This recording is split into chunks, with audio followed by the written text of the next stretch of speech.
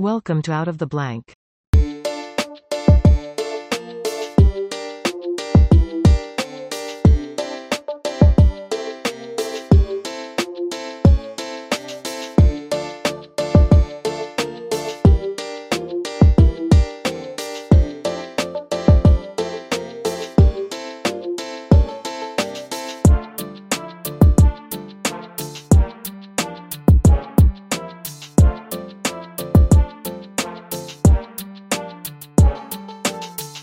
Welcome back to another episode of Out of the Blank Podcast, McBride. It's a pleasure to have you back on the show.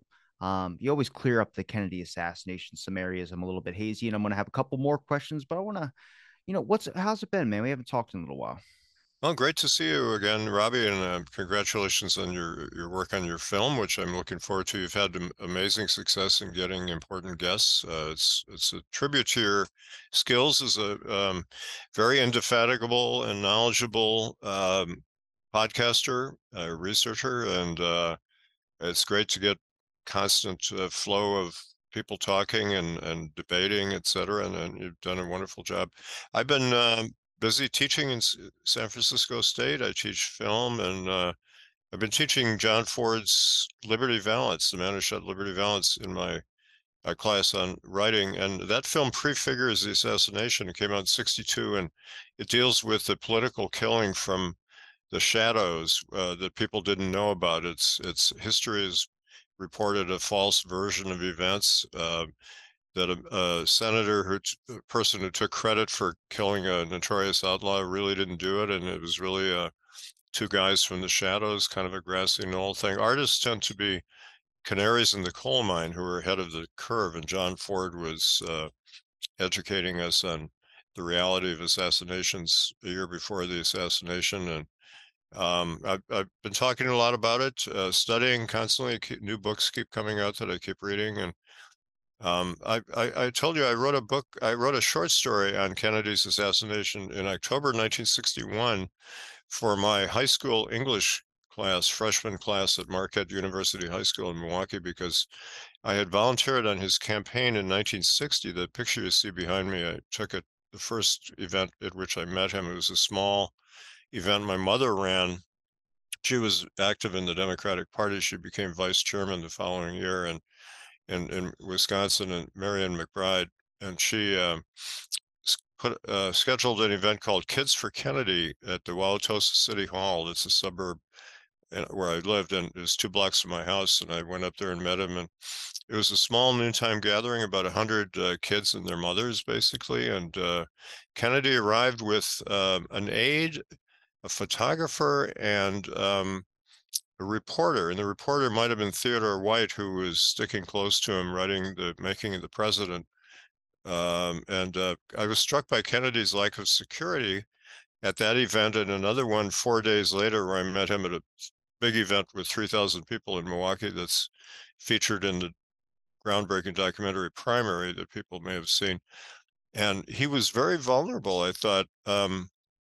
At both events, there was there was no security at all in this little event that is behind you, and at the one in downtown Milwaukee, there was a policeman around, but kind of just hovering in the, a few feet away, but there wasn't much security. And I managed to take this picture of him smiling. It's out of focus because I put the camera 4 feet from his face and blew off a flashbulb in his face, which I realized was very rude because he flinched, this explosion 4 feet from his face. But he was such a good politician that he immediately recovered and smiled. But I felt bad that I had done that. I was 12 years old, and but I shook his hand, got his autograph, and talked to him briefly, and then I talked to his wife. And so I was fortunate to have a front row seat at these events. And again, I was struck by his vulnerability. I was studying the Lincoln assassination when I was a kid. I was a Civil War.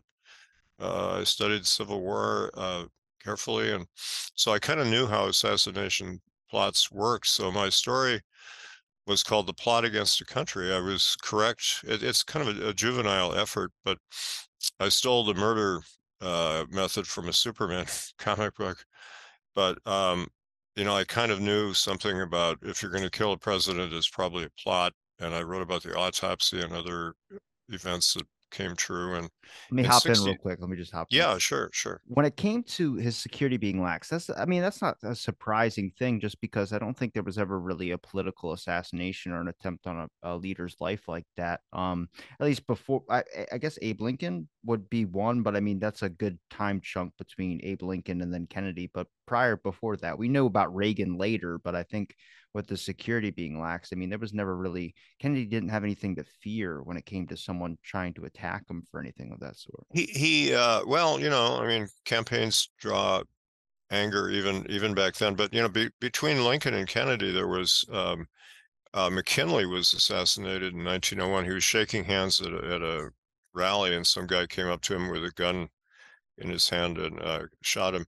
Theodore Roosevelt became president. There was somebody who tried to kill President Franklin Roosevelt in 1933 before he became president. It was during the between the election and the inauguration, and the shot killed the mayor of Chicago instead. And there was an attempt on Harry Truman in 1950, which people didn't hear much about. But there's been a book about it. It's an interesting thing. Some Puerto Rican nationalists tried to kill Truman at the Blair House across from the White House, and he was in the second floor bedroom, and he came to the window during the shooting, and the Secret Service told him to get back, and a White House policeman was killed, and Secret Service gunned down the shooters. And then another thing that's forgotten about when people talk about January 6th, the attack on the Capitol, as being the first since 1812. That's just not true. In 1954, there was an attack on the House of Representatives by other Puerto Rican nationalists who wanted to be liberated from the U.S. and they shot up the floor of the House and wounded several people. Nobody got killed, and Well, the Weather Underground blew up a toilet in one of those federal buildings as well, too. yeah, they were planting bombs during the Nixon administration. A lot of bombs were planted in various places. I covered in Wisconsin in 1970. There was a local anti-war group, a small group that blew up the Army Math Research Center, which was planning bombing raids in Vietnam, and they killed a graduate student. And I covered that event. And I predicted that event. I was talking to Orson Welles 4 days before because I was in LA. First time I was ever in LA, and I met Wells, and he put me in a film, The Other Side of the Wind, which finally came out in 2018.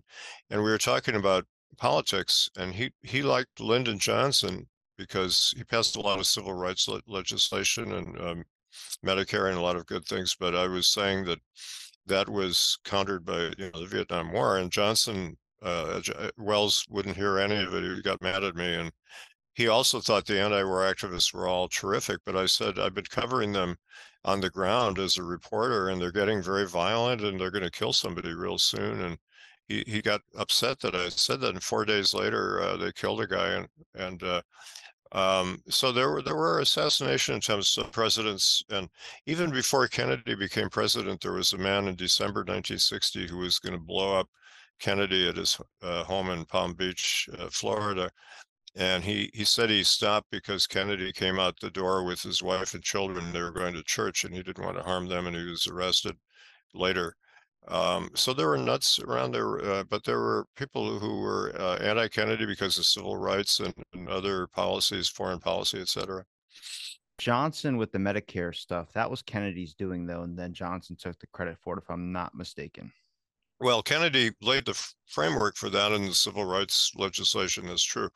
But Johnson had tremendous ability to get bills through Congress, as Robert Caro writes about in his volumes on Johnson. He was a master of the Senate, as Caro calls him, and he pulled out all stops. He was great at manipulating and even blackmailing people to vote the way he wanted. He was a friend of J. Edgar Hoover and a neighbor, and Hoover would give him dirt on political opponents that he would use to force them to vote. But he was a great, Well, politician. Johnson was a boisterous man. Like, he was a very, I wouldn't say empowering, but a very towering figure. He was very good at intimidating people to get his way in a lot of things. I've looked at plenty of recordings of him and the actions that he does as well, to pissing on Secret Service members' shoes and things of that sort. I mean, there's a lot of there where it's like this guy was just like, he knew he was like, he was trying to be alpha in a lot of sense. And I think that's where you can get a lot of things passed. But the Hoover blackmailing thing, is that real? Like, I know Anthony Summers has his book and he has this aspect that I've seen the Hoover dress picture of him in a dress. I've seen it. I don't know if I can verify it, but I think it's more believable to land in the realm that he never went after the mob because the mob, they fixed the races at the track. I think that's a lot more believable than the dress pictures of the hidden homosexuality thing. Well, he was a homosexual, and his boyfriend was Clyde Tolson, who he lived with, and he was a high official at the FBI. So he was vulnerable to blackmail on that score because homosexuals were often blackmailed during the McCarthy era. But the dress thing, I discount that whole story because the story was spread by the wife of a mob figure who they had a lot of animus toward Hoover, and she claims she saw him in a dress at some party, but I think that's just gossip. Do That you want to see the photo? Yeah, well, okay, I haven't seen a photo of that, but I got it. uh, you have it. Okay, I'll Mhm. look at it later. But I mean, that's as less important than his blackmail. He had these secret files, they called them, and he had them in his office, and they disappeared right after he died. And he used them. He had blackmail material on everybody, and he didn't hesitate to use it to get his way. And we know he was blackmailing Dr. Martin Luther King, and he had dirt on President Kennedy's romances and things going way back to the 40s.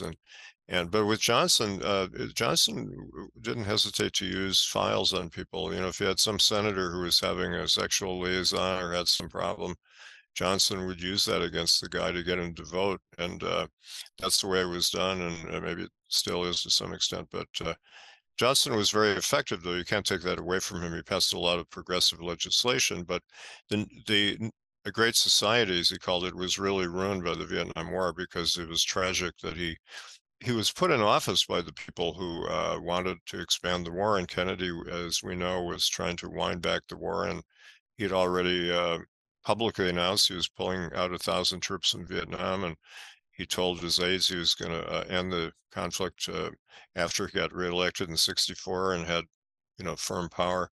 But that wasn't reported in the press. But Johnson and his cronies knew about it because Noam Chomsky, who is very anti-conspiracy in the Kennedy assassination, wrote a book attacking Oliver Stone's JFK. But he writes about Vietnam, but he made a good point that the Vietnam War, we think the United States lost the Vietnam War. We used to say it's the first war we ever lost. Well, we lost the Korean War too, which is officially called a stalemate.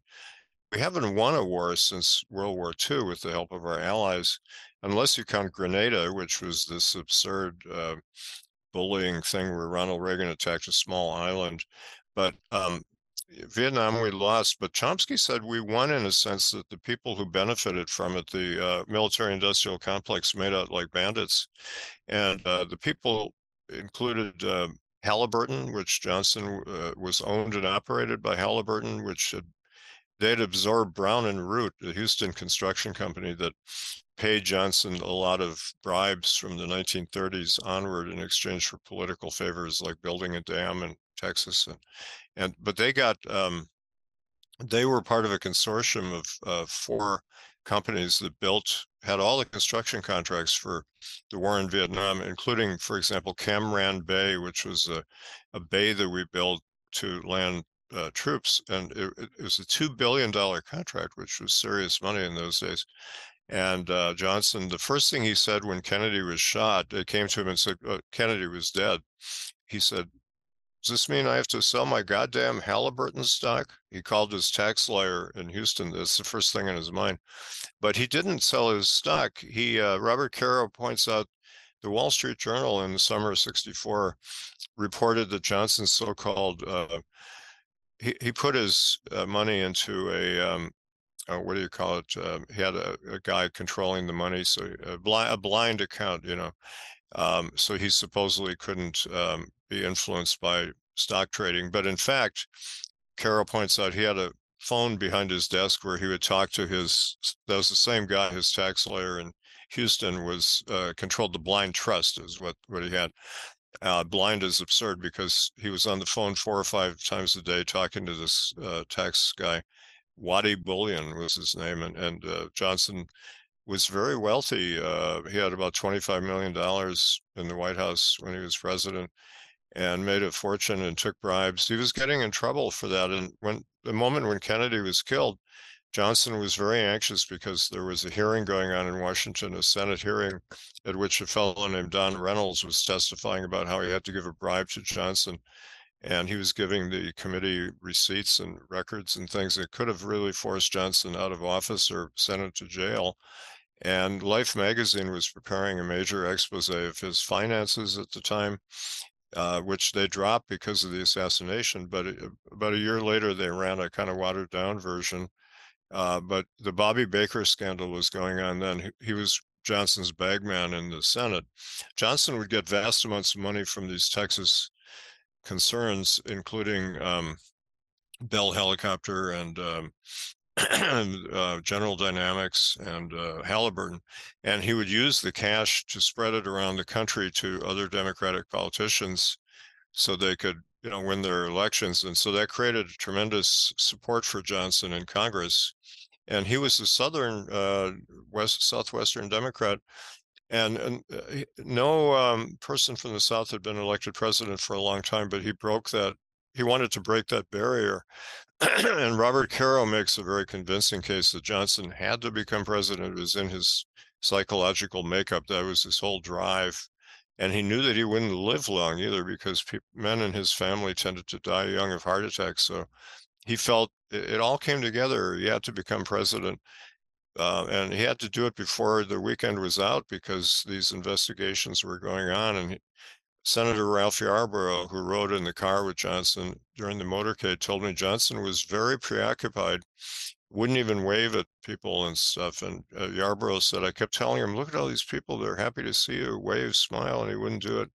And I said, what do you think caused that? And he said, well, there was this Senate investigation going on. Yarborough said, I put that together in my head afterwards when I found out about it. But, Johnson was very preoccupied about losing his seat. And Nixon had been in Dallas that day. And he gave an interview to the Dallas Morning News and other press He was at a people in bottling Dallas. convention. Yeah, he was the lead lawyer for Pepsi-Cola Corporation at the Southwest Bottling Convention. It was the National Bottlers Convention. Johnson addressed it on November 20th. He was in Dallas. Nixon was there. So you had 4 presidents there that day. Nixon, Kennedy, Johnson, and George H.W. Bush was in Dallas. He gave a speech in Dallas the night before, and then he was there in the morning, and he went to Tyler, Texas to give a speech at the time of the assassination, and then flew back to Dallas that afternoon. But Nixon told the press that Johnson was in danger of being dropped from the ticket, or worse, he could have been fired. Kennedy might have dropped him from the ticket, but people in Congress were trying to get him, and they might well have gotten him if he hadn't become president. Did Nixon and Johnson have a close relationship? There's an interview of Nixon, and he was like, "Are we recording?" And they're like, "No." I guess they're setting up, but the cameras are still rolling. And they go, "Did you see that book about Johnson?"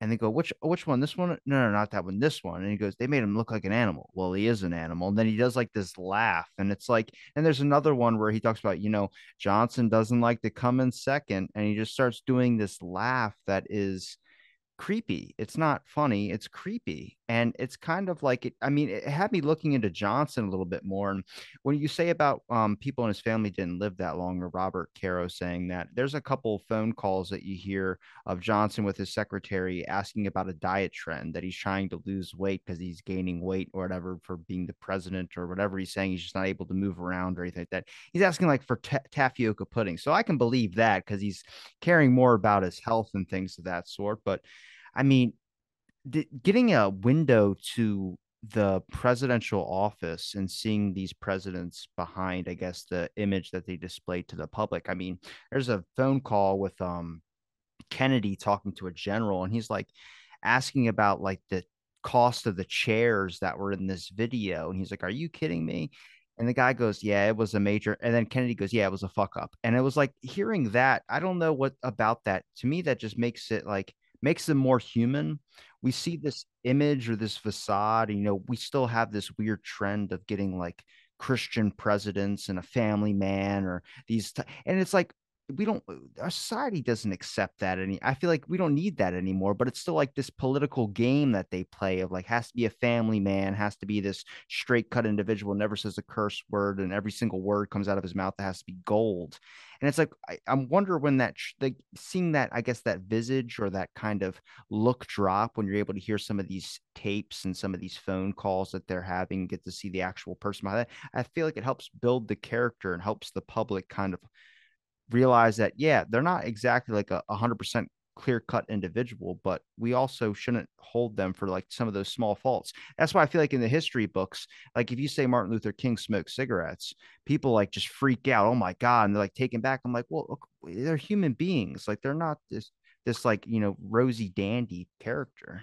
Yeah, these tapes, I remember when Nixon's tapes came out, people were more shocked by his profanity, which was extreme, um, than by his secret scheming against his enemies and his plotting about the war. And when Nixon died, there was this outpouring of sentimentality, and former presidents came to his funeral. And I thought this is really way over the top. And but about a week later, Haldeman's diaries came out, which revealed all kinds of all they were doing in the White House was sitting around talking about screwing their enemies and using profanity and anti-Semitic language and all kinds of stuff. And that kind of stopped the adulation of Nixon because that stuff was serious, And but Kennedy and Nixon were both Navy men, and they both could swear a lot. Eisenhower had a bad temper; he swore a lot. He was an Army guy, and Truman was well known for his salty language, and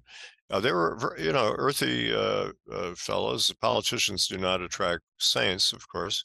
And Roosevelt was taping in the White House to some extent. We have a few of those tapes, and he was a great political schemer, and um, uh, Johnson and Kennedy, I mean, it was real politic. They were tough guys, and you can't be president, or you wouldn't be a good president without being a tough operator. So yeah, it does humanize people. But Johnson was in a class by himself. I mean, Nixon was deeply corrupt and expanded the Vietnam War when even Johnson was against the war by spring of '68. There is some remarkable. There are remarkable tapes in June of '64 and I think May of '64. You can hear them online. Johnson talking to Richard Russell, the senator from Georgia, who was a mentor of his, very knowledgeable about foreign policy, and he was on the Warren Commission too. He was kind of a dissident there. And he was predicting that the war in Vietnam would be a failure and we'd lose 60,000 men and it would take 10 years, which was quite accurate. And Johnson knew that. He said, I agree, we can't win the war. He's saying that if the public had only known in spring of '64 that Johnson was saying we can't win the war, what was going on there? He conveys the impression that he was forced to expand the war when Kennedy was killed because those people put him in power. And on November 24th, as a lot of listeners know, he had a private meeting with Henry Cabot Lodge, the ambassador from North Vietnam, who was called back from Washington by Kennedy, who wanted to fire him, but he survived because of Johnson. And Dean Russ, Secretary of State, and other officials, McNamara, were there, and they reversed the trend of the Vietnam War 2 days after Kennedy was killed. But this is all top secret. And in my book, Political Truth, the Media and the Assassination of President Kennedy, I go into all this maneuvering backstage, which we didn't really know about at the time. I looked at what the press coverage was of Kennedy's Vietnam policy and Johnson's, and they all reported what the government wanted them to, which is there's going to be no difference. It's a continuation of Kennedy's policies, which was totally untrue, because on the 24th, they agreed to widen the war and take it to North Vietnam much more aggressively, and he put that into a presidential order, secret order. and Kennedy's winding down of the war was nullified at that point. And that was a huge turning point in American history that we didn't know about for quite a while until some of these things were declassified. But if the public had known all the things that were going on around November 22nd that weekend, we would have had such a different picture. I mean, I list that in Political Truth. I mean, the fact that there were two Oswalds being run by the intelligence agencies, it sounds maybe outlandish when you first hear it, and I was an agnostic for a long time, but John Armstrong in his book, Harvey and Lee, who did magnificent research, really proved that there were two people with that identity, and that's not uncommon in spycraft to have two people for plausible denial. If somebody does something in one city, you could say, no, he was in another city. And there were many reports early in the press that Oswald was seen in two places at the same time, and people didn't know what to make of it. And a guy named Richard Popkin wrote an early book called The Second Oswald, and he tried to make sense of it. But Armstrong did voluminous research where he tracked down all the sources and everything. And so there were two Oswalds, and then the Zapruder film was being altered that weekend to cover up what happened. And many, many things were going on behind the scenes that if we had known at the time, it would have shaken the foundations of the government, and they covered it up. Now, I will say, and I go into this in Political Truth and also my previous book, Into the Nightmare on the assassination, that um, there's a thing in psychology called the point of maximum resistance that we all have that. It's the one thing you don't want to talk about, like the most sensitive thing. Everybody has one. And for me, it was, in this case, Johnson's involvement. And there were rumors early on that Johnson may have been involved because in a murder case, first you look for who has a motive to kill him. Cui bono is what it's called, who benefits. And obviously, nobody benefited more from the killing than Johnson did. And Jim Garrison made that point, and there was a lot of talk about that. And then there was a rather amateurish play called McBride that came out in '67, I believe it was, that implicated Johnson. It was a takeoff on Macbeth. But I wrote I tried to investigate this. This is still not fully investigated. There have been some books about Johnson being a possible conspirator, but they haven't done the ultimate kind of research, and I haven't either. But I've accumulated what I can, and some of these events are very revealing, such as reversing the policy in Vietnam. But I had a great aversion to thinking that Johnson might have been involved. That was too much for me at the time because I was still clinging to some idealistic views of government that, it can't happen here that the vice president would be involved in killing the president to get power. That happens in other countries, but not here. So I wrote some angry letters, I think, to our college newspaper about that. And but over the years, I just think it's fairly obvious that Johnson was involved. And this is still a sore point with a lot of Kennedy researchers. When you go on the forums, they're very nervous about Johnson's culpability, partly because it's not 100% proved, but well, there's a lot of smoke in there. There must be some fire. And what they all say is, well, he may have known about it in advance, but he was not the mastermind. They keep saying he's not the mastermind. Well, we don't know who the mastermind was. It was probably several people getting I don't together. think he orchestrated the plot. I think he was part of the cover up. I think there was a couple individuals that are definitely Hoover was probably one of those individuals that would be part of the cover up. The issue is that when you look at the Warren Commission had one suspect, Lee Harvey Oswald.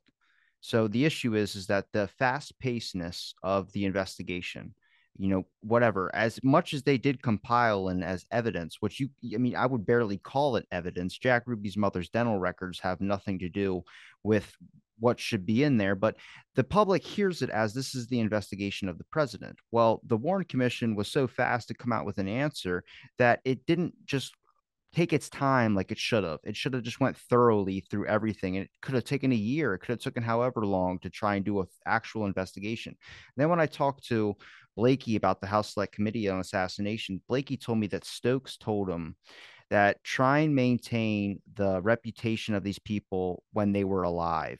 And I go, if you go into something like that, that is basically going to deter you from pulling up, even if it's scandals, even if it's affairs, even if it's any of that. And it hinders an investigation. It throws a little bit of a monkey wrench in there. And then when he was requesting for documents, I looked at him. I defend the HSCA as much as the community might want to crap on the investigation. I think he did his job. The job was not to embarrass any of the individuals that are going to be involved. And what I bring up is when you look at these files in the 2021 release and they have Garrison's name in there, it says Garrison's attempts to embarrass the agency. Well, I come across a lot of that in the 60s, the 50s, and the 70s through different conversations, not even Kennedy related.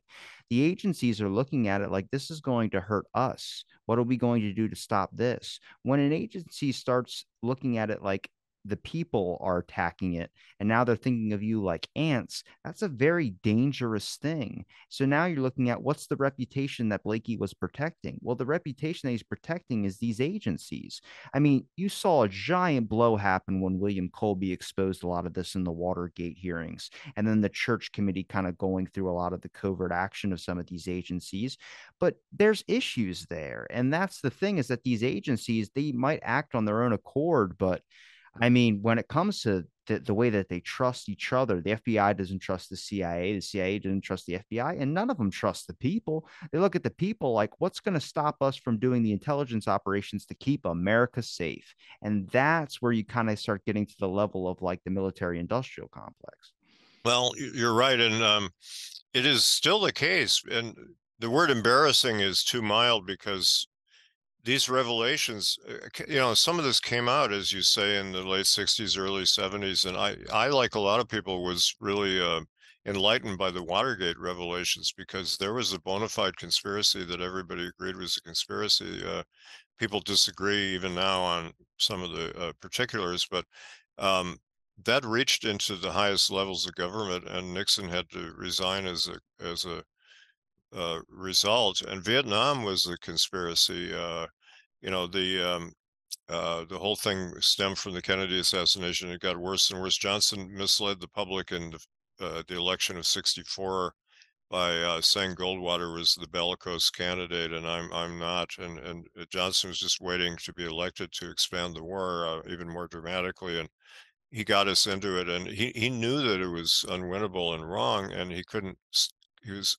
It's really a tragic situation where you feel you're caught because of your actions, and you can't stop things that are going to destroy you. And so in March of '68, the wise men, Johnson had a group of advisors who were, when they talk about the secret government, this is an example, really high powered people such as Dean Acheson and a lot of Clark Clifford and a lot of important people met, and because of the Tet Offensive in January 1960, where the Viet Cong really kind of shocked the United States by their power they had, even though the United States fought back very strongly. It was clear to the wise men advising Johnson that the war was not winnable without a police state. Carl Oglesby, in a very good book I'd recommend, The Yankee and Cowboy War, goes into this a lot, that without a complete military state maybe using nuclear bombs or whatever, we weren't going to win the Vietnam War. And even if we had used nuclear bombs, we would have lost because there would have been a disaster. But You gave me a couple good book recommendations. I think David Sheem is his name, is Contract on America.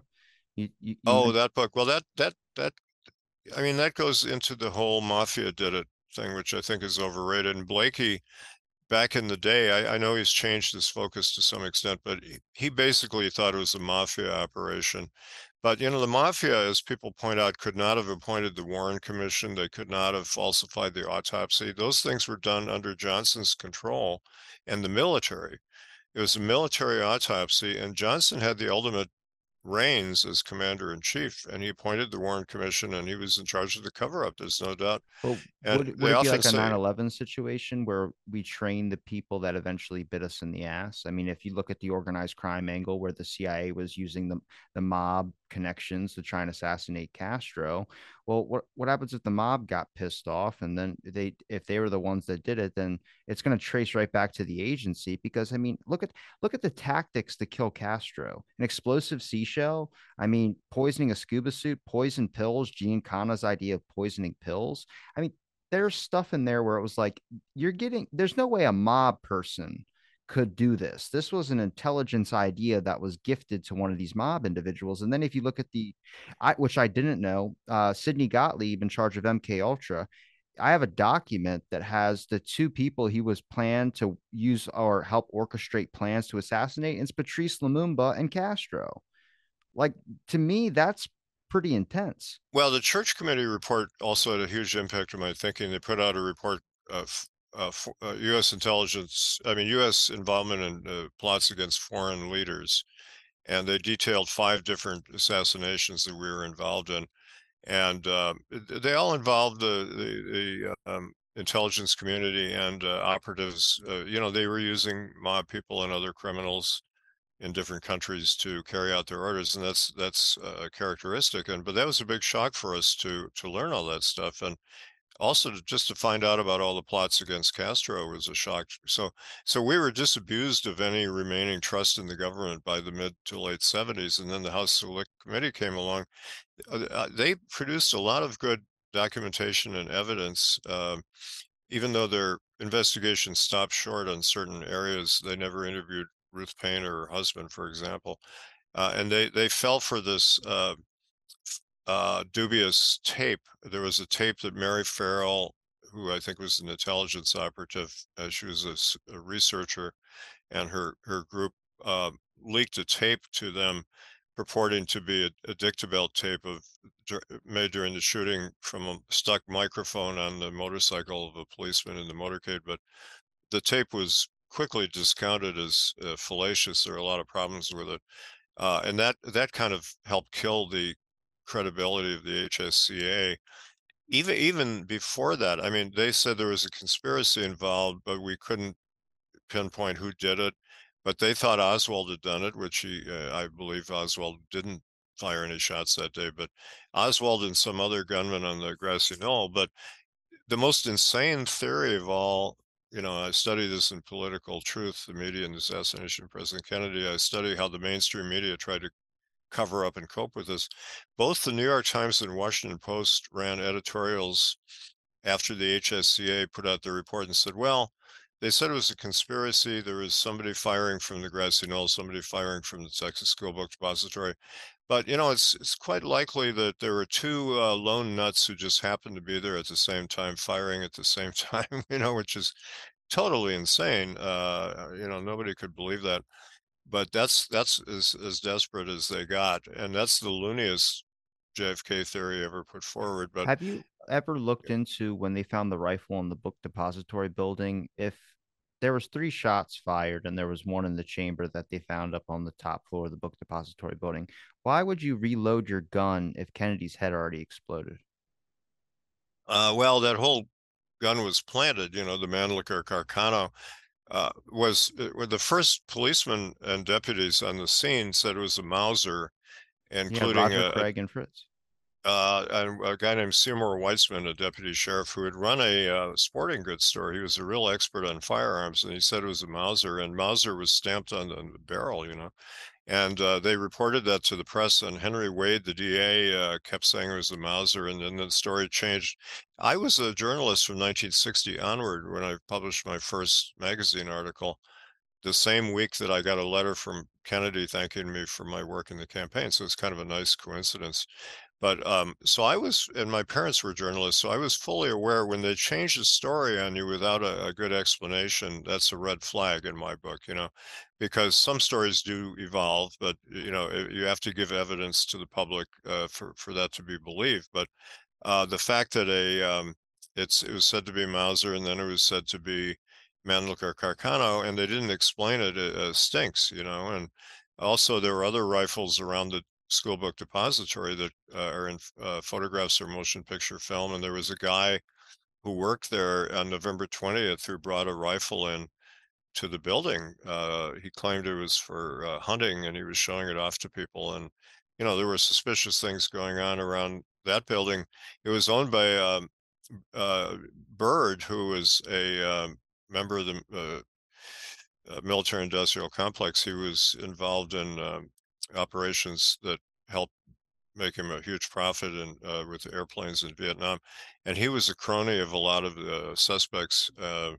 He was involved with George H.W. Bush and a lot of people. And some people think that the school book depository was a kind of Potemkin village because if you listen to the police radio, they call it the Sexton Building, which was what it was known for a long time. It was just a warehouse. And it wasn't until a few months before that Byrd had taken over the building and converted it into a school book depository where they process books for Texas schools. And so, he may have bought the building and set it up particularly to use as a backdrop for the assassination, where somebody fired some shots from there, and they could claim they all came from there. And then some of the employees had suspicious backgrounds in intelligence too. And so the more people look into that, it gets more suspicious. But the Dallas police were heavily involved. And Johnson, being from Texas and having a lot of cronies in Texas, could control or put pressure on the Dallas authorities who were essential to the plot. And, the mob was connected with the Dallas police too. Jack Ruby was the bagman for the mob, and whenever they needed something done, he would give money to the cops. He kept them on the payroll and gave them girls and free booze at his nightclub too. Almost, most of the policemen knew Ruby. Back in my early research, I was going to the National Archives and collecting statements by policemen. I was trying to figure out how many policemen knew Ruby, and I got up to 50 or 100, and I stopped counting because there were so many that knew Ruby. And so the mob and the Dallas police were like this. But you're right, the mob was used by the CIA and other agencies to do some of the dirty work, but they weren't controlling that stuff. That was CIA, FBI, Well, I think a and lot of it can be rationally explained. It doesn't have to be some giant grand conspiracy. But if you look at like if the CIA or someone through their own investigation found out that it could have been a mob person that might have pulled the trigger or might have had some involvement, they think that's going to trace back to them. They don't know what's going to happen, what's going to come out in court if that person's interrogated, and they know the extent of what some of those because the mob can't manipulate the media. The mob can't manipulate the autopsy. The mob can't do any of that type of stuff. But if you look at it from a self-preservation aspect, I mean, I could start understanding where the mob would have involvement, but the basic questions that I would ask would be, why would you reload a gun or have a bullet stuck in the chamber of a gun if you already blew the president's head off?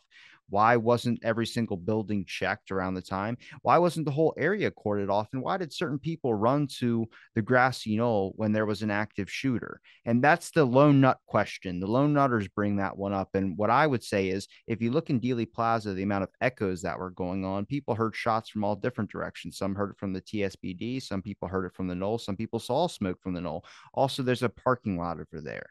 So more people are probably trying to escape, and you're in a panic situation. I don't think, you have to be law enforcement to be able to handle that. But you start looking at like where the conspiracy stuff gets really in Johnson's involvement. I just think Johnson was part of the cover up. I think somebody, Hoover and, Johnson, they probably found out maybe what connections this person had, even if it was Oswald. I had Blakey admit Oswald was intelligence. That fires back on them if that comes out. So you have to paint him as a lone nutter with no connections. So that means destroys 201 file.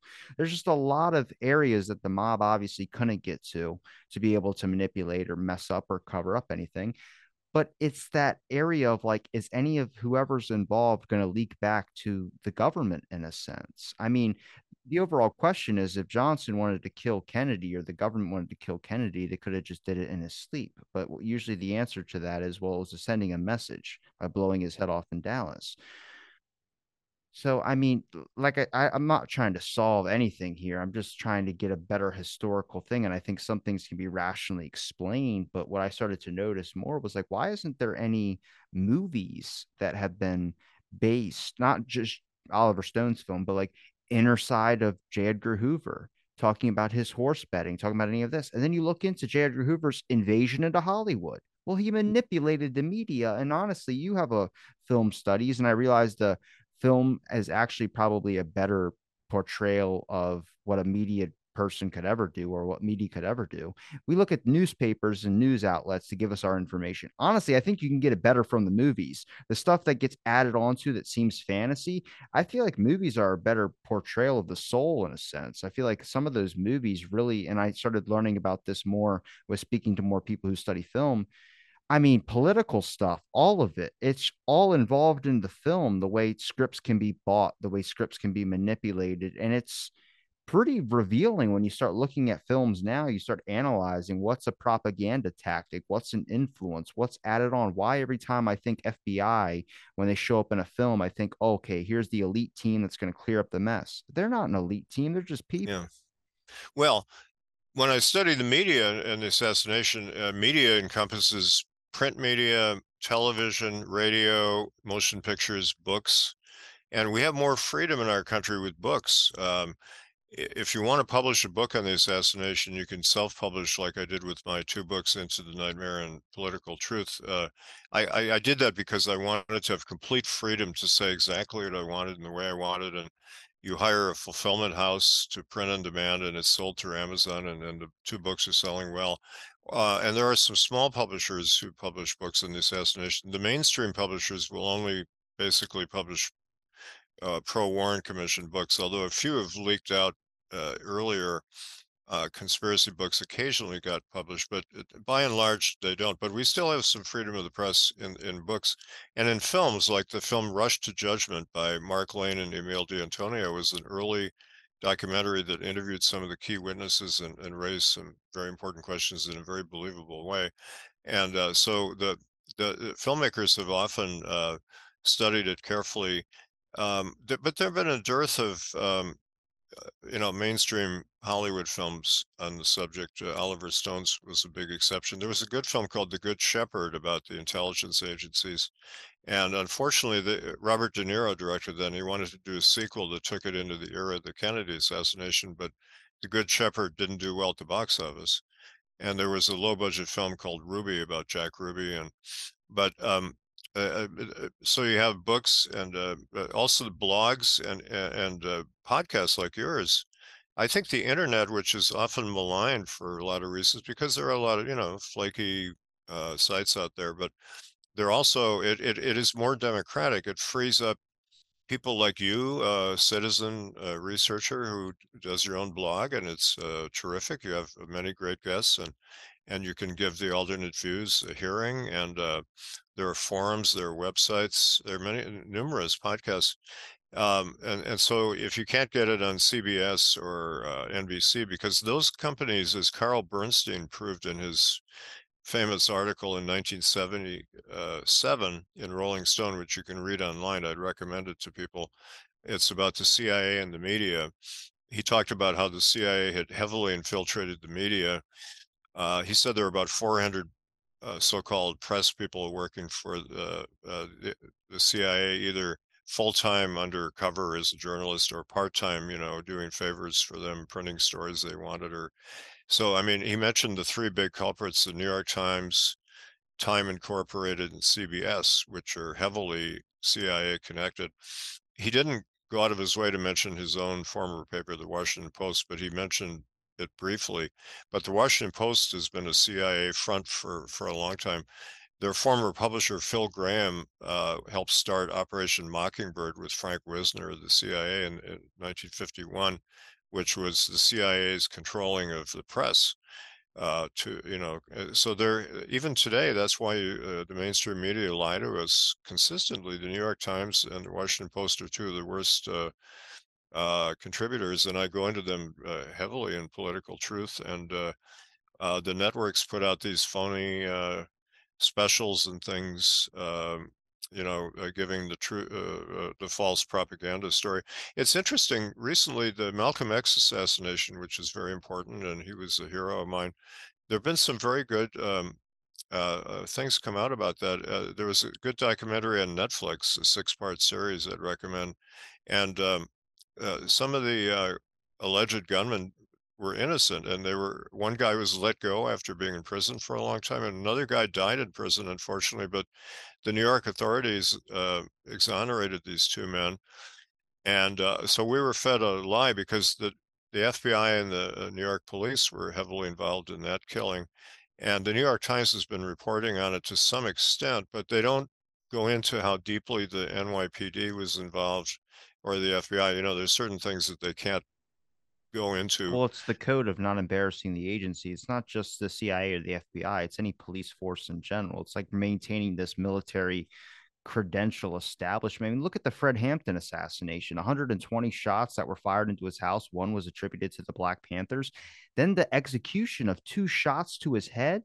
No news coverage at all. The Black Panthers literally opened up his house and let the community walk through and literally see all the bullet holes that were lit up inside the house. Most of the guns were disarmed for cleaning, and the police came in at 4:30 a.m. and they said that was the best time, and that was police corruption. I mean, they were FBI people that were passing the floor plans to his house to know exactly where he would be located at 4:30. They knew where his bedroom was, and they went back there and fired two shots up close to his head. Well, the FBI heavily infiltrated the anti-war and civil rights and Black Power movements, and they had informants in them that helped them do some COINTELPRO. yeah, COINTELPRO, and they had a lot of brutal actions. Like that was one of the most flagrant, where they just slaughtered Fred Hampton and others. But that the whole facts of that came out, but nobody was punished for it. But the point I was going to make about Malcolm X, as important as it was, the media can afford to be more honest about that because he was not president of the United States. There's certain you can sort of tell the truth about some of the other things. There was even one story recently in the Washington Post about the Robert Kennedy shooting, which was actually pretty accurate. Most of the time they lie about that too, because that was closer to the top levels of power. But they can't talk about, and it's beyond the word embarrassment. That's too mild, as I said. I think it would really destroy the credibility totally of the government if we knew the extent of these things. But one thing I trace in political truth is people think that the loss of faith in government stemmed from the Vietnam War, but actually it stemmed from the Kennedy assassination. Before that, back in the early 60s, and I remember we all kind of trusted the government, or most people did. I was a kid, and I was naive. But if you look at surveys, the public overwhelmingly trusted the government and the media, and that started to decline when JFK was shot. There was a Gallup poll about a week later, and most people didn't think Oswald acted alone. The idea that he didn't act at all was pretty radical, and it still is a minority opinion, but it is the majority opinion that it was a conspiracy. And then when the Warren report came out, people well, a lot of people briefly believed it, including me, and then when more people started questioning and criticizing it, especially in '66 when some important books came out, and people suddenly people didn't believe the Warren report.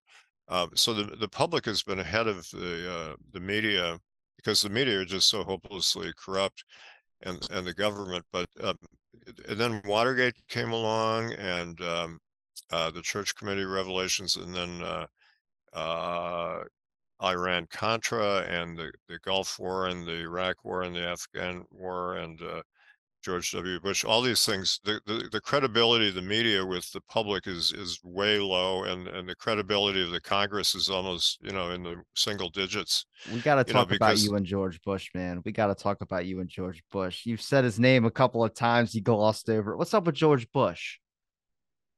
yeah, I discovered going through. People said I stumbled upon it, but I dispute this because I was looking for things. I was going through. I mean, I've been studying the Kennedy assassination as my avocation since 1982. A lot of time every day is spent on that. I started studying it seriously in the 70s, although, as I said, even in the 60s and even beforehand, I was interested in it. But in the 60s and 70s, I was reading books on it. But 82 is when I thought, okay, I'm going to go full speed and I'm going to write a book about it. And it took 31 years to get into the nightmare done. But George H.W. Bush, I was going through the 100,000 pages of FBI documents released through the Freedom of Information Act in 77 and 78. And I was in the mountains of above San Bernardino, California, working on my Frank Capra biography in '85. And I would come down to San Bernardino to shop and things, and I would go to the university library there, and they had this stuff on microfilm, this FBI material, and really nobody had gone through it because what happens when they release a lot of documents, the mainstream media write a story the next day and say there's nothing in there that means anything. There's no physical way somebody could read 100,000 pages in a day. It's insane. But I started going through it, and I began finding these documents on George Bush, and I knew something about his record, but I knew that he'd become CIA director. But suddenly it was saying in 63, I found a document that J. Edgar Hoover uh, uh, had a briefing of Mr. George Bush of the Central Intelligence Agency and a few other people about the anti-Castro Cubans in Miami. And this was a week after the assassination, and they were worried what these anti-Castro Cubans would do because some of them were involved in the assassination. And so I thought George Bush and the CIA, isn't that earlier than uh, he admitted? But I began finding other FBI documents of him, like telling the FBI um, about an hour after the assassination, he called them in the Houston office and said that one of my workers, he was head of the Harris County Republicans in Houston, he was running for the Senate, and he said one of my the head of the young Republicans in Houston, James Parrott, had been talking about killing the president when he came to Texas. Now, the first thought you'd have is, well, if somebody was doing that, you should call the Secret Service, right, or the FBI. He didn't do that. Well, that's strange. And so the FBI went to Parrott's home, and he was with his mother in Houston, and they said, okay, that's his alibi. He didn't do it. But what I found was by digging further in these documents, which nobody had looked at, was that the FBI had a long investigation of Parrott and his far-right friends in Dallas and Houston, some of whom were talking about assassinating Robert Kennedy, and they were very violent people. One was codenamed the Nazi, and they had this investigation. And uh, what happened with that was when I started researching Bush because of what I was finding out, I went to the National Archives to get a report the FBI did. It was a 75-page report after the 6-month investigation of these guys, and it had been removed from the National Archives shortly after Bush became vice president, which was very telling. But I got some pages from it from a House Select Committee investigator, had some pages he gave me. And I also found documents relating to it. So I was able to get the kind of basic story. And but the Parrott thing is a kind of an odd question. Houston was the site of a motorcade for Kennedy the day before he was killed. He went through Houston, and then I went to Houston and I looked in the newspaper files, and the police chief said after the assassination, we were terrified all the time Kennedy was in Dallas that somebody might shoot him. And he said he had people keeping an eye on suspects. And apparently Parrott was under surveillance at that time. He was considered dangerous. And fortunately, Kennedy, nothing happened to him there. There is a report that Jack Ruby was seen watching the motorcade as well. And that's a whole, Fireworks. whole story that, no, he's watching the motorcade in Houston. And then he was watching the motorcade in Dallas too, because he's told somebody there might be fireworks. Yeah.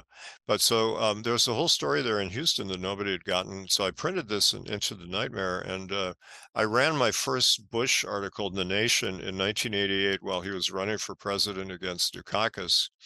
And it caused a stir for about 10 days. I was on C-SPAN being interviewed by Brian Lamb, and it was a banner headline in one of the Los Angeles newspapers. Bush was in the CIA in 63, and I had a source, an intelligence source, who told me Bush had been involved in the Bay of Pigs operation in 61. And the New York Times picked up the story. The Washington Post, it was interesting. They didn't run the story at all. They went to the extraordinary lengths. Somebody at a Washington think tank, I went back to Washington and spent a couple months digging more deeply into the case. A guy at a think tank there said, look at the cartoon section today of the Washington Post and the Baltimore Sun. And the Baltimore Sun had a cartoon of a penguin reading a newspaper, and it was 1963, and it said Bush is in the CIA, something like that. And in the same issue of the Washington Post, the same cartoon ran, except they blurred the newspaper so you couldn't see the headline. I mean, if they're censoring a cartoon, that's pretty extreme. The Post never ran a thing about my allegations because they're a CIA front. But what happened was 10 days into this, I had called the CIA and I asked for comment on this Mr. George Bush of the CIA in 1963. And the guy said, well, we never comment on whether somebody was or wasn't in CIA.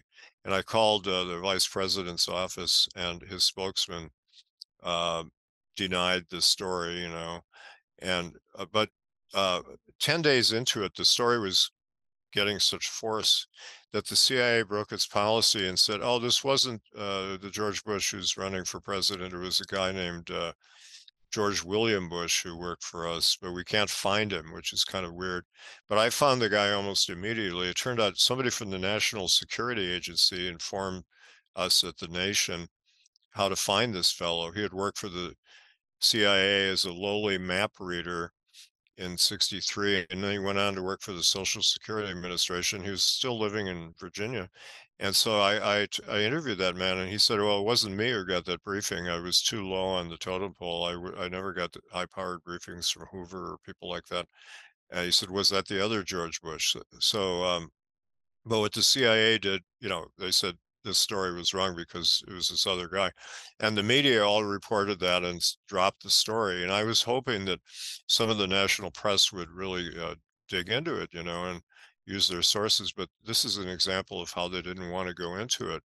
And the parrot allegations I wrote up for the Nation in a piece in October of '88, and they wouldn't run it because Victor Navasky, the very liberal editor of the Nation, said, "Don't write about the Kennedy assassination. It's a quagmire. We don't want to write about it."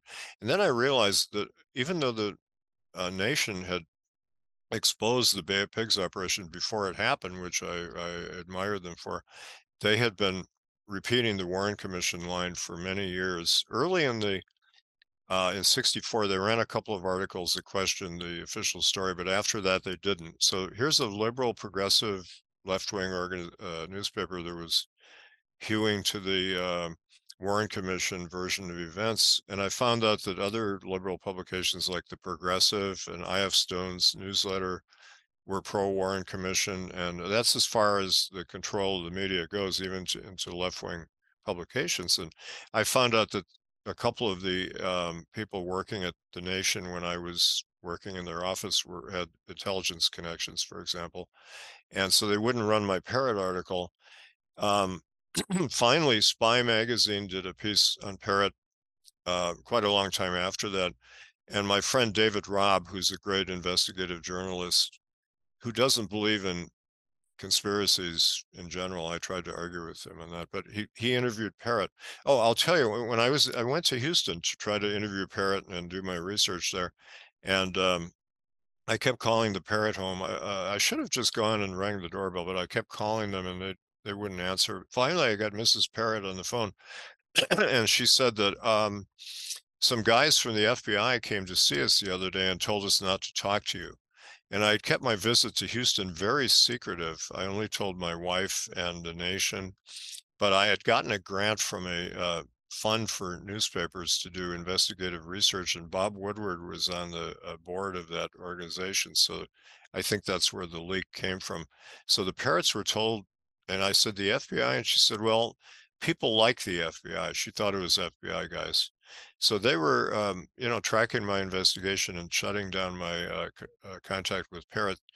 But I finally published my Parrot information in Into the Nightmare. I have 35 pages on Bush and his possible connections to the assassination. And Russ Baker, who wrote a good book on the Bush family, starts his book with me discovering the document about Bush and the CIA, the '63 document.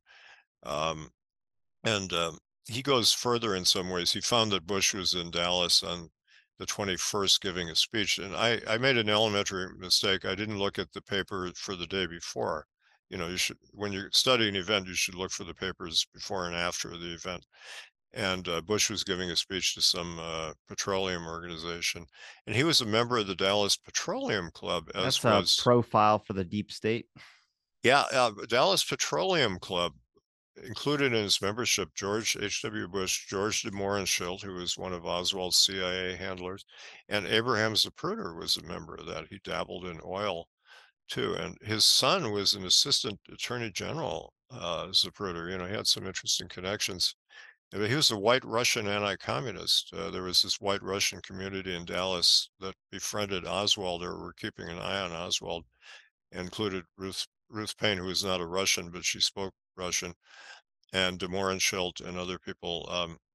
Anyway, so here is the nation shutting down this investigation, and the mainstream media wouldn't touch it with a 10-foot pole. And I hope that Dukakis would have raised this question, but he was too cowardly to bring it up, and he lost the presidency. Do you think that a lot of this can be explained if you look at the pay to play system that the media kind of follows? I mean, obviously, the government has a lot of power to start doing subpoenas and looking into a lot of financial documents of certain individuals that might run some of these media complexes. So it's easier for them to have a working relationship with them rather than, and like one of these independent journalist ones. I mean, I'm not saying that I don't believe that some of them are not in the pocket. I believe some of them are. I believe that if you pay to play, you play the system game, you get invited to all the cool parties with all the political officials, you get interviews with star witnesses when you need to. But I also think a lot of some of those editors or some of those people that might have been writing a story and you see them kind of back down, probably blackmail. I mean, they definitely have a lot of information, a lot of these independent reporters. And I think that's what caused a lot of these people to get scared. I think the buy in system with the media, the interesting thing about today's time is that there's so many different media sources out there, not even talking about independent sources like podcasts or anything, but the news thing, everything gets labeled a Democrat or Republican issue. So that's the only reason they can talk about a lot of these scandals is if it's the other side and you boil it down to political sides. We've gone from media back in the day that used to be critical of agencies to now where it's critical of political parties. And it's like that's the only discourse that so I don't think the media like is just suddenly today there's so much exposure on. The only reason we get that exposure is because it gets pinned in a certain Democrat or Republican thing. I mean, you might have had right wing, left wing conspiracies back in the day, but that's the I mean, everything now is like Trump this or Biden that or Democrats or Republicans. It's not FBI, it's not CIA, it's not blaming the Secret Service for destroying documents again. Yeah. Well, yeah, I mean, they cover the horse race superficially, and you're right that, one thing, they will report on a scandal, but they usually wait until some prominent politician comes out and says something about it. Then they feel they can write about it. But in my book, what I analyze is how this has led to January 6th and all the problems we have with fake news. Trump likes to call news fake news if it's against him. But Be careful with the Jan 6 stuff. You can't say that on YouTube. well, January 6th, I write about it a lot in my book because, Don't say the name. oh, you can't say the name, Well, the huh? guidelines on YouTube, they have it to where you can't talk about QAnon stuff and you can't go into the Jan 5+1 stuff. Well, I'll just say then what I trace is the lack of belief in the government and the lack of belief in the media that is the Vietnam War was kind of lied about and kept secret to some extent by Johnson as long as he could, and the public, when they learned about it, they lost a lot of faith in the government, and then things I mentioned, Iran Contra and the wars in the Middle East, et cetera. But it's led to a schism in our country. We have half the country believes the facts that are demonstrable, and half the public believes a lot of nonsense.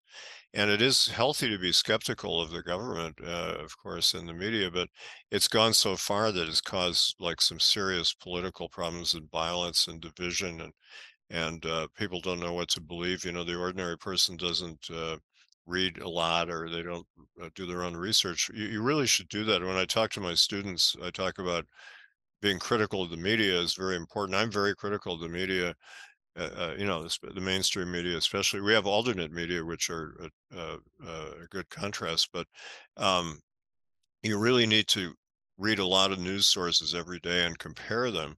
And sometimes, as people say, the really important story is on page 22 of the Washington Post, you know. And there's a very good book that I kept in mind when I wrote Political Truth. Laurel Leff wrote a book called Buried by the Times. It was about the New York Times failure to cover the Holocaust correctly. They did not give it much attention in the paper. For example, in June of 41, when a lot of the killing was taking place, they ran a little story very deep in the paper, like page 20 or something. It said reports out of Eastern Europe are that 1 million or more Jews have been killed, or 2 million, I think it said, in recent months. And that should have been on page one, as she said, banner headline. And the fact that the paper buries it, you know, on page 22 in a short story, it implies to the reader, we don't really believe this or it's not important. And they kind of ignored the Holocaust mostly until afterwards, you know, and so a lot of the public was in the dark about it.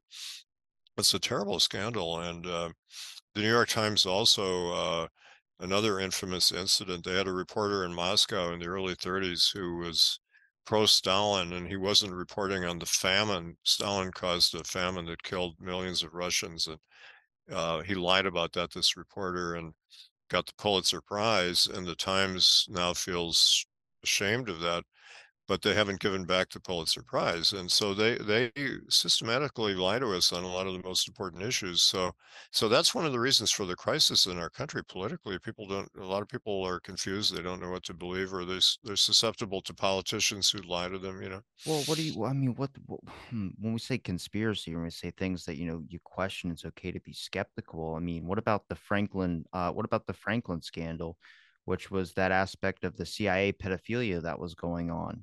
John DeCamp exposed that, and Nick Bryant wrote a book on it, and Nick Bryant interviewed some of those people. If you look it up, they call it a hoax still.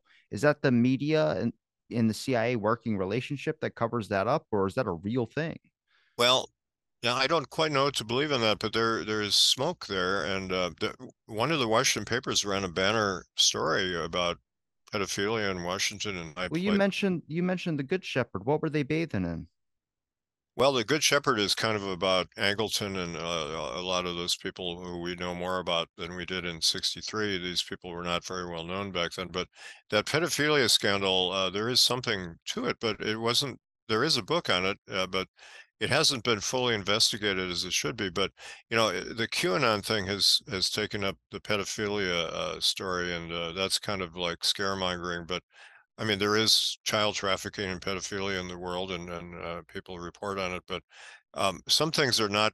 See, the job of journalists is really to investigate all these things that are going wrong, and they don't do it. And Finley Peter Dunne, Mr. Dooley, the humorist, once wrote that journalists should comfort the afflicted and afflict the comfortable. And I believe that, but they don't do that now. They comfort the comfortable, and to get deeper into it, as I do in my book, there have been a few books on the media and the assassination before, but they haven't been written by journalists. They've been written by other people. And I'm an old journalist from 1960 onward, and I worked for newspapers, and I know how it works. And so I analyze why the press is so derelict. One is the very blatant one that Bernstein exposed, that they keep people on the payroll or out of some people think it's their patriotic duty to do what the CIA tells them to do. But they reach into the highest offices of these so-called news publications. That's a serious problem. But on another level, if you're a journalist, say covering the White House, you need to have access. It's so important to be able to talk to the press secretary, talk to the president, talk to high aides.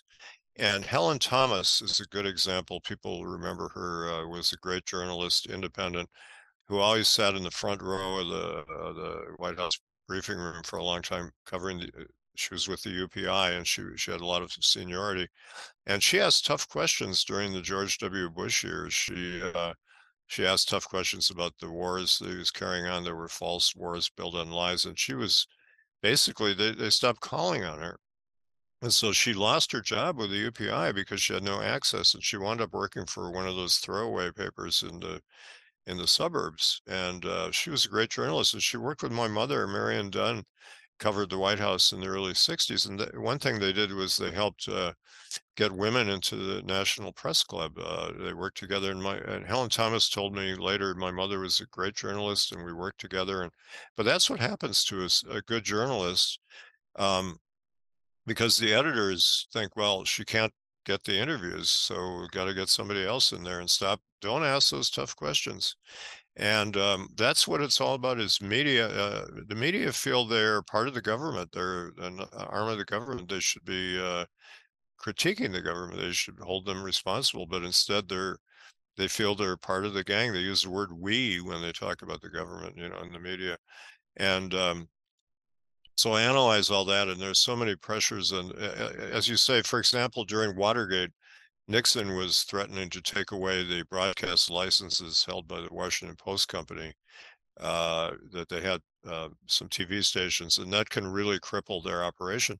And here's another thing. Why did this so-called liberal paper, the Washington Post, which is not really a liberal paper, why did they support the the war in Iraq?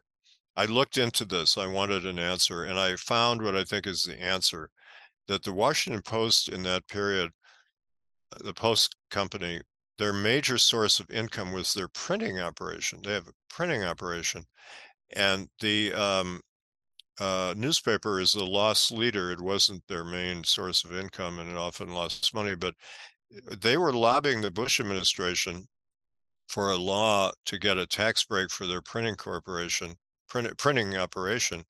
And if they got the tax break, they would be making a profit. And if they didn't get it, they'd be losing money and they'd be in big trouble. So that's why they supported the war in Iraq, in my opinion. You have to follow the money, as in All the President's Men. That's the line, but it was written by William Goldman, the screenwriter. It was not said by anybody in Watergate. The whole story about the Post and Watergate is a big fabrication, too, that Watergate was a CIA plot to take down Nixon, who was in a fierce bureaucratic battle with the CIA, who was trying to take over their role and minimize their role, and they wanted to get rid of him, and they didn't like his détente with Soviets and the Chinese. And Watergate was Bob Woodward is an Office of Naval Intelligence operative, and was way back then. He served in Vietnam as an intelligence officer for ONI, and when he came back to Washington, he went to the White House every day to brief Alexander Haig, who was Nixon's chief of staff, gave him the top secret Navy briefing. And today he denies that, but it's true. And so he was an undercover agent working for the Washington Post, and Deep Throat didn't exist. In the early manuscript they turned in to their publisher, there was no Deep Throat character. Alice Mayhew, their editor, suggested, why don't you have a character called Deep Throat? And what it is an amalgamation of all of Woodward's intelligence sources he doesn't want to admit. And there was no individual with that name. And later he claimed it was this guy, Mark Felt, who is undoubtedly one of his sources, but he wasn't the only source. But Woodward doesn't want to admit that he's heavily involved with the government. And some books and articles have exposed Woodward in the Post, but Watergate is a big myth. One of the things I was governed by in writing my books on the assassination, which ties in with foreign policy and domestic policy, and I kept that in mind all the way through. It's not just an isolated story of media screw-ups, but all the major events in American history since 1960, the official stories are false. Kennedy assassination, Vietnam, Watergate, Iran-Contra, other Reagan operations, and the 2000 election, the Gulf War, the Iraq War. All these official cover stories are false that they put out to the government. And when you look into it, the official stories are preposterous. 9/11 is another one. You have to kind of deconstruct these things, and it takes independent researchers like you and me and other people on the internet and in books to tell people the truth. But I have a whole section in Political Truth listing all the things. If we knew on November 22nd what we know now, wow! I mean, the country, the government might have collapsed. But in most countries, if the leader is killed, people go out in the streets and they riot and do all kinds of stuff. And in our country, nobody went out in the streets.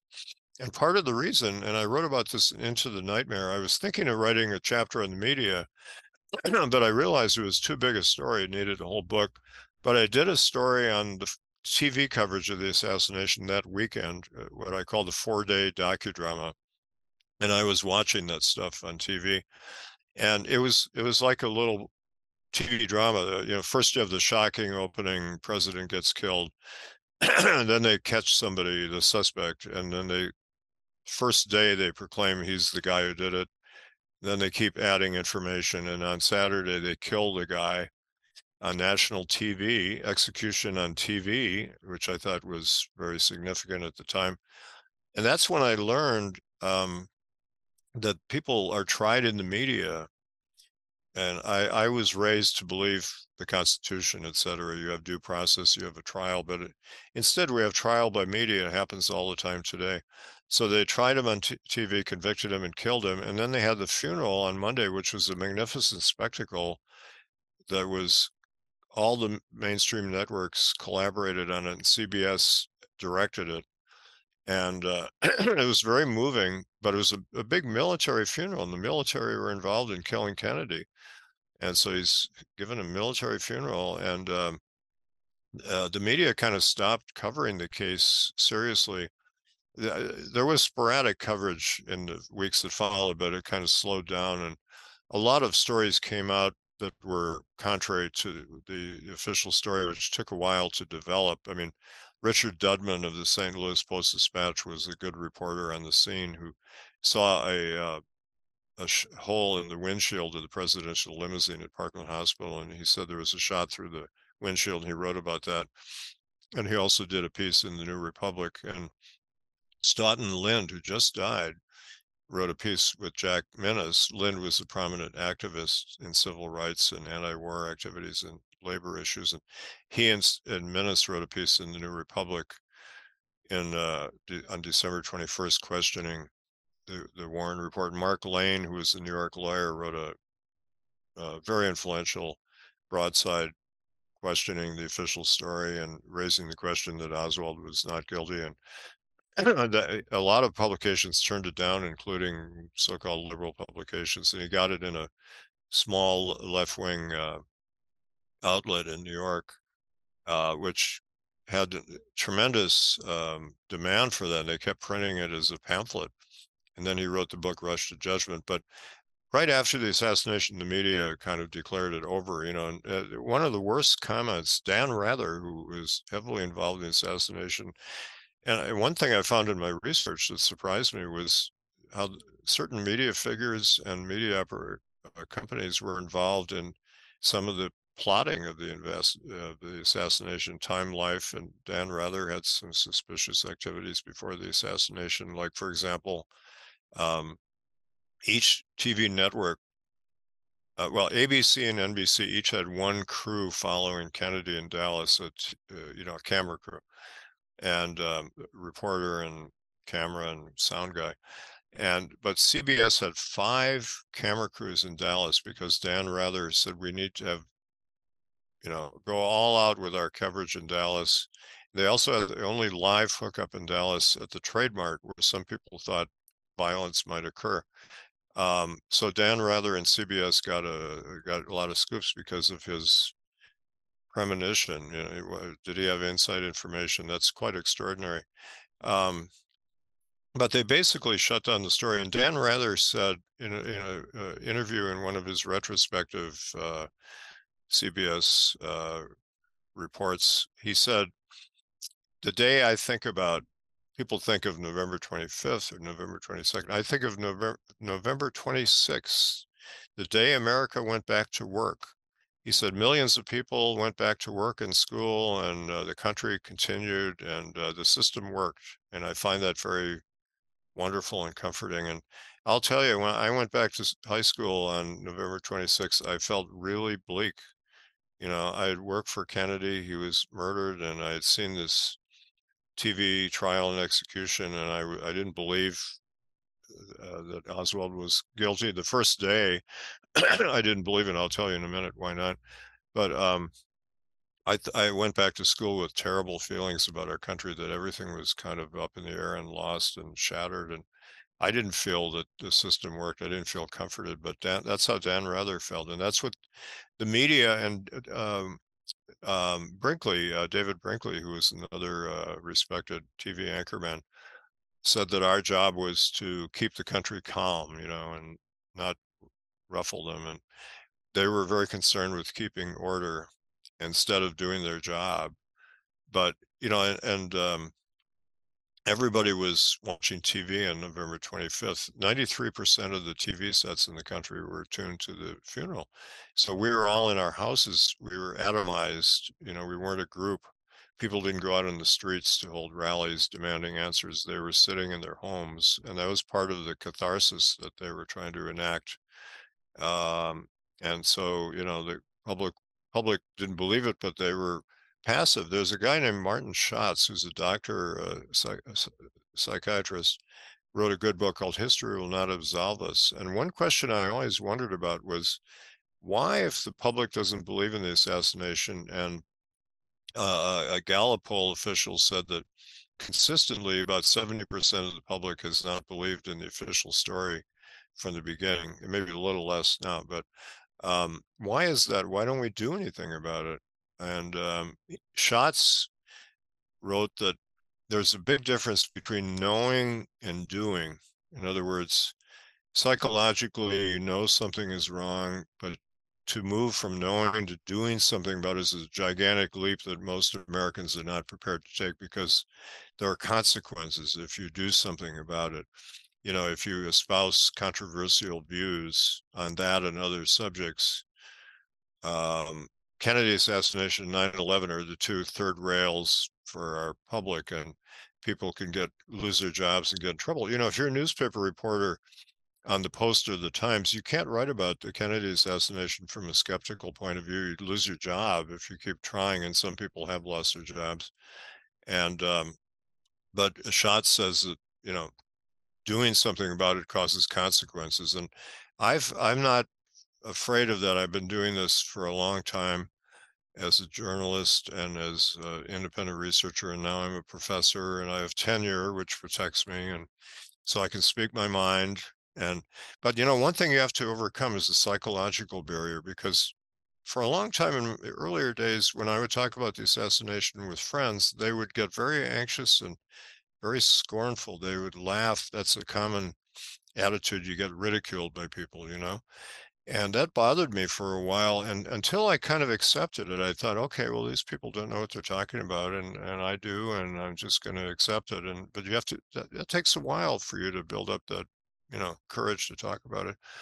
But since then, I just, so it was a coup d'état, and highest levels of our government were involved. And another thing I found in my research, some people say, well, it's absurd to say there was a vast conspiracy. They use words like that.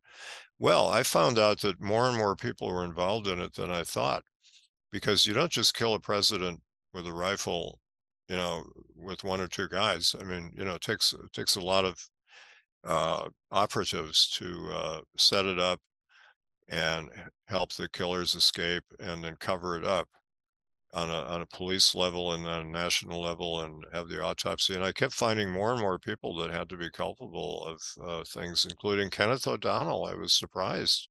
He was Kennedy's appointments secretary. In effect, he was the chief of staff. He was a longtime Kennedy worker. And I kept finding out that he had done some very crucial things to make the plot happen. He was the guy in charge of stealing Kennedy's body from Parkland Hospital. That was one of the big shocks for me when I read that in William Manchester's book in '67. They stole Kennedy's body from Parkland. He was supposed to have an autopsy there under Texas law. Dr. Earl Rose was the medical examiner who did good autopsies on Tippit and Oswald.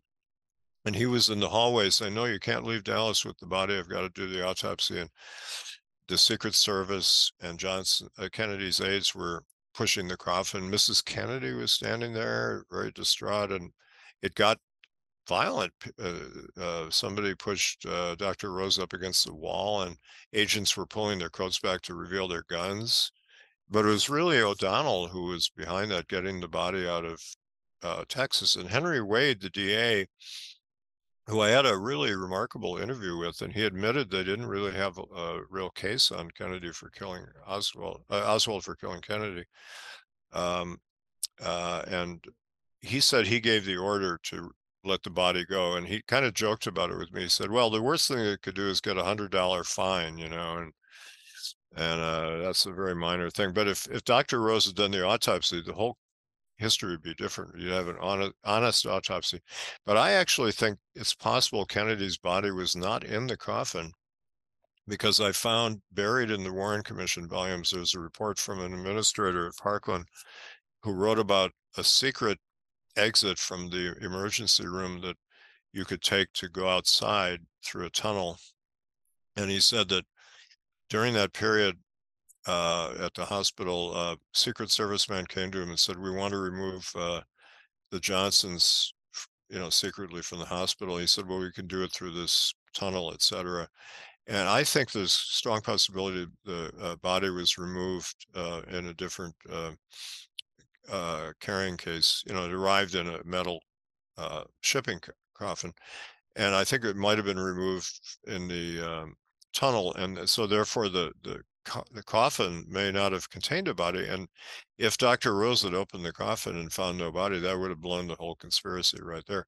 And O'Donnell was critical in planning the motorcade route. I spent a lot of time analyzing that, because the motorcade, as is well known, violated Secret Service rules by taking a sharp left turn, which caused it to slow down, and it passed the Texas School Book Depository, and they should have known that there was a guy working there who'd been a defector to Russia, et cetera, and all kinds of problems in the motorcade. It was going 11 miles an hour when the shooting took place, and their rules were it couldn't get below 25 miles an hour, and a lot of other things that O'Donnell was responsible for. And then I found out in Seymour Hersh's book on the Kennedys, which admittedly has some dubious things in there, but it has some things that are well researched. He had a good source who said that O'Donnell was going to be fired at the White House on November 25th because he had been caught embezzling funds from operations, and the Kennedys were reluctant to fire him because they thought he was a loyal guy, but they were presented with irrefutable evidence of embezzlement. Also, he had been bad-mouthing the president to various people, and they'd heard about this. And his daughter has been writing books, kind of trying to puff him up into a heroic figure. And she said that he drank himself to death, basically, over guilt about the assassination. And he also lied to the Warren Commission. Tip O'Neill, the Speaker of the House, revealed this in his memoirs, that Dave Powers and Kenny O'Donnell, Kennedy aides, were in the follow-up car, and they both heard and saw evidence of shots from the grassy knoll, and they didn't tell the Warren Commission. But O'Donnell flatly lied, and he said later the FBI told him to lie about it. Now, what kind of a loyal aide is that who lies about stuff like that? And Powers kind of hedged before the Warren Commission. He was more loyal, but Mort Saul, the comedian, whose career was pretty well eviscerated by his work investigating the case, said that Kennedy had some very strange friends, remarkably absent when he fell. They didn't stand up for him, and they didn't investigate the case. And so these are some of the things that I found. It was a much wider conspiracy, and it had to be. There were a lot of moving parts in the conspiracy, and the Dallas police had to be gotten under control, and the autopsy had to be done at a military hospital the way they wanted, and Well, the body had to be you've done a lot body of had to be research altered. into the Yeah. assassination, and I appreciate the time you've given me to do my show all the times you have done before. I'm slowly learning, getting a lot of it down. I think through the various conversations I've had, you realize how really wide the case really is. But I read Political Truth when you sent it to me, um, when you were doing your filming part back when we did record that part. But I appreciate the time you gave me to talk, McBride. Is there a place where people can find your books? Well, I had a website that my son put together a very good website about my books and other things, but it lapsed because I was so busy. I had 4 books that came out in a short period of time. In October, I had a book called Billy Wilder, Dancing on the Edge, a very ambitious critical study of the great filmmaker at Columbia University Press published. And then I had Political Truth in December. January, I had a new edition of my book, Whatever Happened to Orson Welles, Portrait of an Independent Career with a new epilogue. And then in March, I had a book on the Coen brothers called The Whole Darn Human Comedy, Life According to the Coen brothers. So I was so busy, 4 books out in a, they're all coming together at one time. Some took years to work on, but I neglected to renew my website. But what you can do is go on Amazon because my 2 Kennedy books, Into the Nightmare and Political Truth, are sold only through Amazon or the fulfillment house Vervante in Utah. You can go directly there and buy them. But Amazon, it's really terrific for independent writers. You can self-publish a book, and Amazon will spread the word around the world. And so I get a lot of sales from people in foreign countries who are very interested in this case and throughout the United States. And it's been out for 9 years now. Into the Nightmare, it's been selling really well, and Political Truth is selling well too. So you go to Amazon, you can find all my books. There are a couple that are out of print, and I'm in the process of trying to get them back into print. But you can see all the books listed, and then you can buy all these books that I mentioned on Amazon. I'm going to link all your links in the description. And I appreciate the time you gave me to talk. And thanks for listening to this episode of How the